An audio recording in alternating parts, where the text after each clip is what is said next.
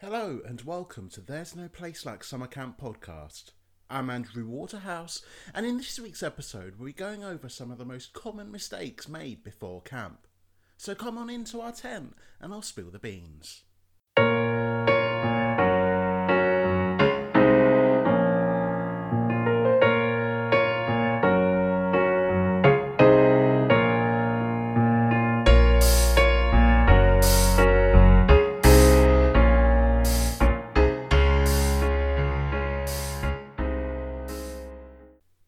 Hi everyone and welcome to the third episode. Thank you for being here. I'm absolutely loving the support for this podcast. And here we are with the third episode. I'm absolutely loving all the support you guys are having for this. It's great to see that there's so much passion out there for summer camp. Whether you're from iTunes, Spotify, my website, or somewhere else, I'm very, very grateful that you're here. So let's crack on with the third episode of There's No Place Like Summer Camp. So in this week's episode, we'll be looking at the most common mistakes made before camp, and we'll be kicking it off with number one. Of course, where else would you begin? So one of the most common mistakes made before camp is not giving yourself enough time, and this will become prevalent the closer to the deadline of Camp America shut-off point you apply. So when you apply to summer camp, you want to give yourself plenty of time for camps to be able to see your profile, take you in, assess you if you'll be a good fit for their camp, and then with that information give you a specialist or a counsellor role that you would suit perfectly for. I was guilty of doing this in my first year of summer camp, where I applied really late. So I'll give you a little bit of background. So when I first applied to do Camp America, I was at the end of my university degree. And I took a look at my schedule of how my degree finishes, and I noticed that I would have the summer free. So what better opportunity than to apply for Camp America? So that I did. So I applied in March, and I was recruited by Camp Coleman to join them in June. It was a really short turnaround where I'd have to go through a lot of steps and processes to be able to get me there in one piece. At one point, Camp America even called me up personally and said, "We are a little bit worried because your deadline to get to Camp Coleman is fast approaching and you still haven't got your J2 visa."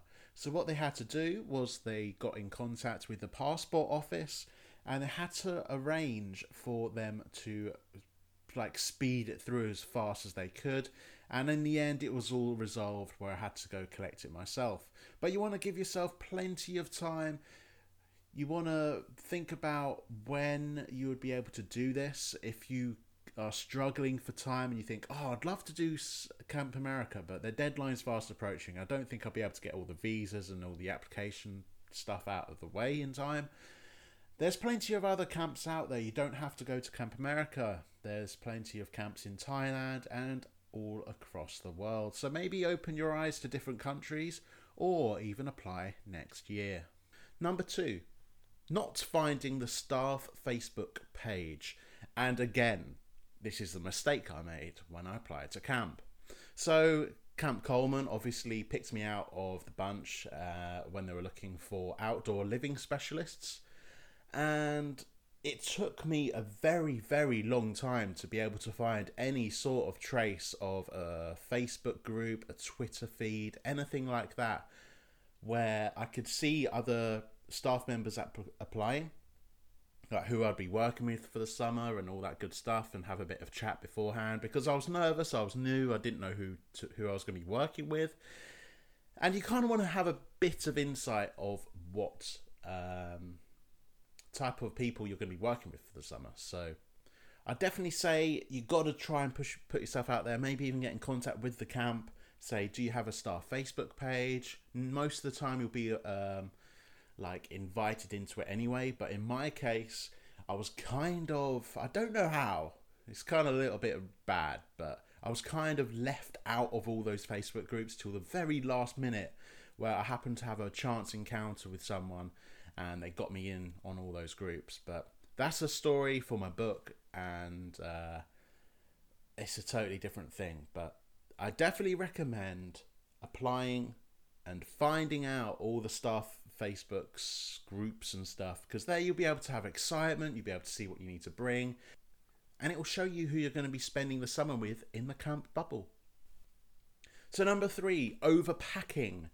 This is another big one where when you're applying to camp and you're packing your stuff, there's a lot of people out there that kind of look at their suitcase and think, oh, I need to fill every nook and cranny of this suitcase.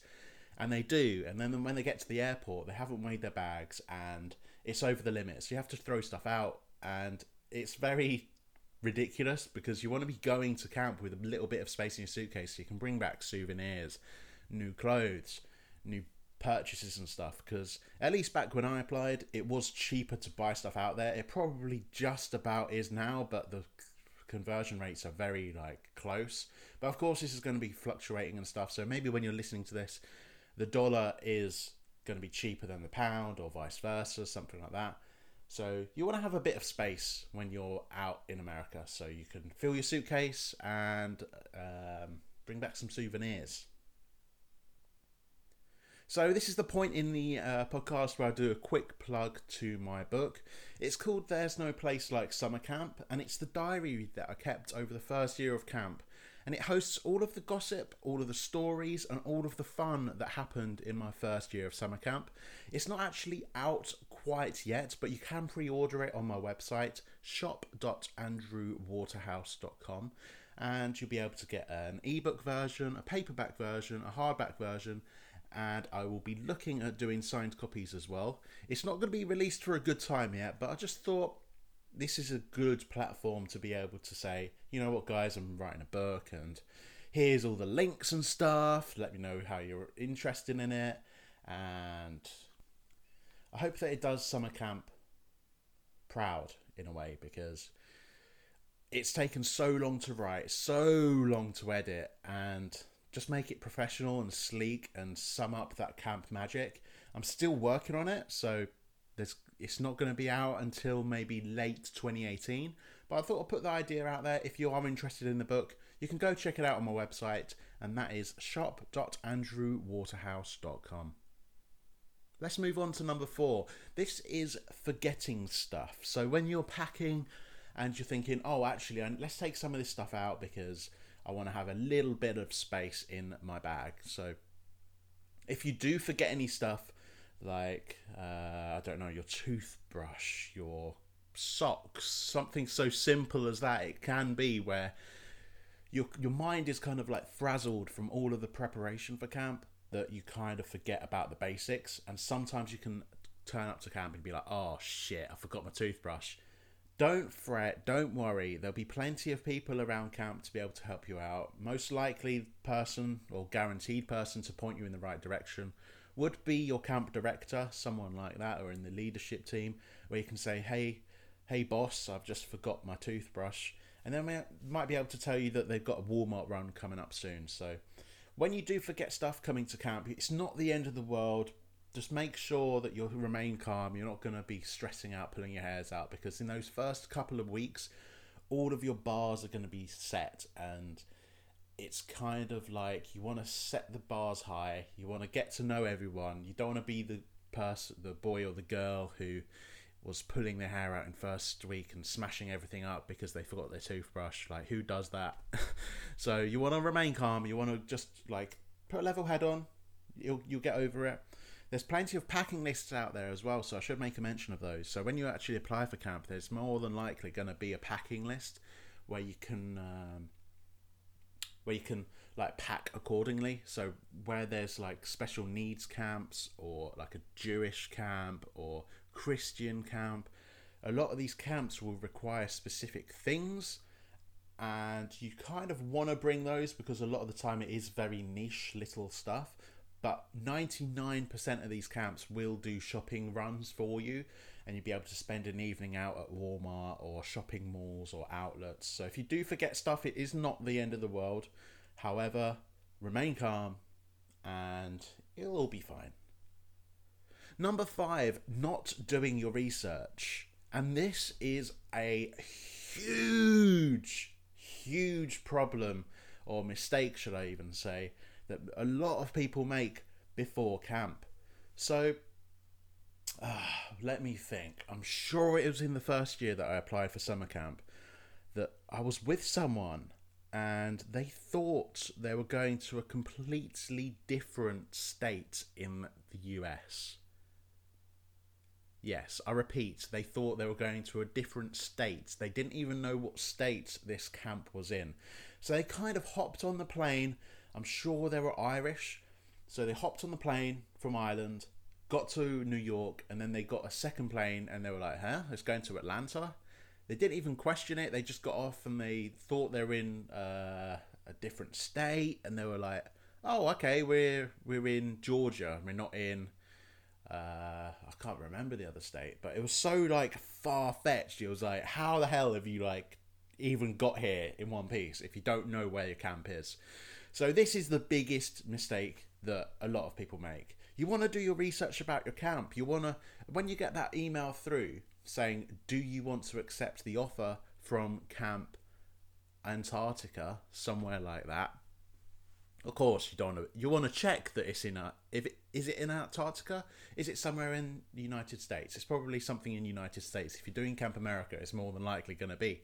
But you want to Google Camp Antarctica, so you find their website, and then you're like, oh, okay, this is a privileged camp. It's got horses, it's got jet skis, and it's only running for a month.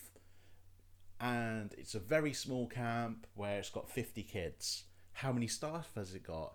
Is there any special traditions? Is it religious?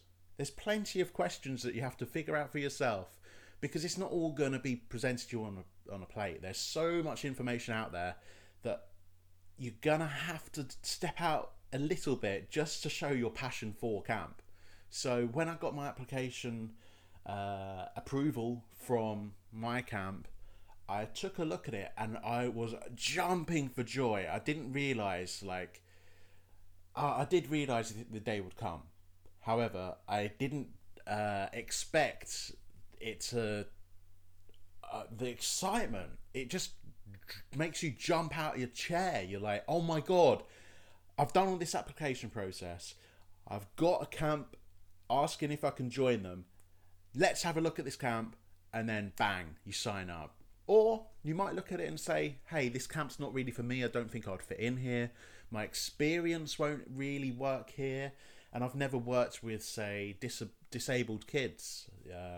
There's all these parts of like the application process where you put in your profile what camps you would prefer to work in and what camps you can work in.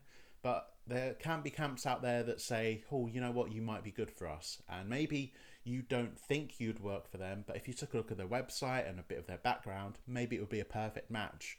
So you want to be doing your research, you want to know where it is and all this good stuff about the camp. And then once you've got that information, you'll be able to have the snowball rolling down that hill where you pack accordingly, and you can find the Facebook page and you give yourself like enough money and time, and you know where you're going to be in different times of the year.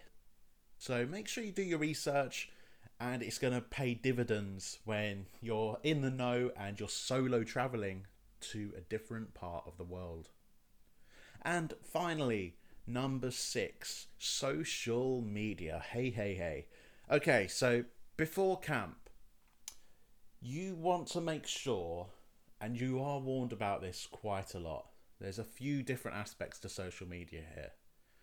So you want to make sure that anything embarrassing, anything slightly not public worthy, isn't shared publicly on your social media. Say if you have a drunken Facebook profile pic from back in the day, you don't want that to be visible to everyone, because when your campers find out who you are and your name and, oh, you're going to be their counsellor for the year, they are going to look you up on Facebook. They're going to look at your Twitter. They're going to look at your Instagram. They're going to look at everything possible, because they are really excited about camp, and all they are doing is doing their research because they are excited. Much like you do your research about camp, they're doing their research on you because they know everything about camp, but they don't know everything about you. So make sure everything that you don't want visible is like set to friends only or set to private. I'm sure there's plenty of you out there that haven't got very embarrassing things, but you just want to double check. And another point of social media within this is to also have accounts. There's plenty of people that turn up to camp with their head held high saying, oh, I don't have a Facebook account. I don't have a Twitter account. I don't have an Instagram. I don't believe in it. I don't like it. And sure, I fully understand where you're coming from. I don't like social media personally myself. I actually remove Facebook off my phone. I remove Instagram off my phone quite regularly because it's all like up your own arse and you're trying to like make yourself bloated and big-headed and putting on a positive story when everyone has positive and negative stories to share. And it's a very skewed version of the world when you're just living through social media. So I fully understand that. But when you get to summer camp, and I'm sure this will come to all of you that listen on this, okay? So you turn up to summer camp without Facebook and Instagram and all that good stuff. At the end of camp, when you're saying goodbye to your best friend from New Zealand across the other side of the world, you know what you're going to do? You are going to sign up to social media because you've just spent 3 of the best incredible months of your life with someone that you will never probably see again, other than having their phone number perhaps or email address. But you want to see how they're getting on. You want to see their face from time to time. You want it to pop up in your profile, like news feed in the mornings, and it can brighten up your day seeing how one of your best friends is doing. So there's plenty of people out there that turn up to camp without social media. Hey, you can turn up without it, but I guarantee by the end of camp, you will go home with a Facebook account. So that's wrapped it up for this week, guys. That's the 6 most common mistakes made before camp. I hope you enjoyed this episode. It was a little bit different. And next week, we are going to take it up a gear even further. In our 4th episode of There's No Place Like Summer Camp, we will be taking a look at the best British things to take with you to summer camp. It's a very interesting episode, and I hope you will be there to enjoy it. Please subscribe to this podcast if you enjoyed it. You can also follow me on Twitter at AndrewW09. We've gone over this plenty of times, so I'm not going to say how it's spelt. On there, you can also let me know of any subjects that you want featured next time. And once again, you can check out my book and the pre-orders on my website, shop.andrewwaterhouse.com. And I'll see you in a week's time.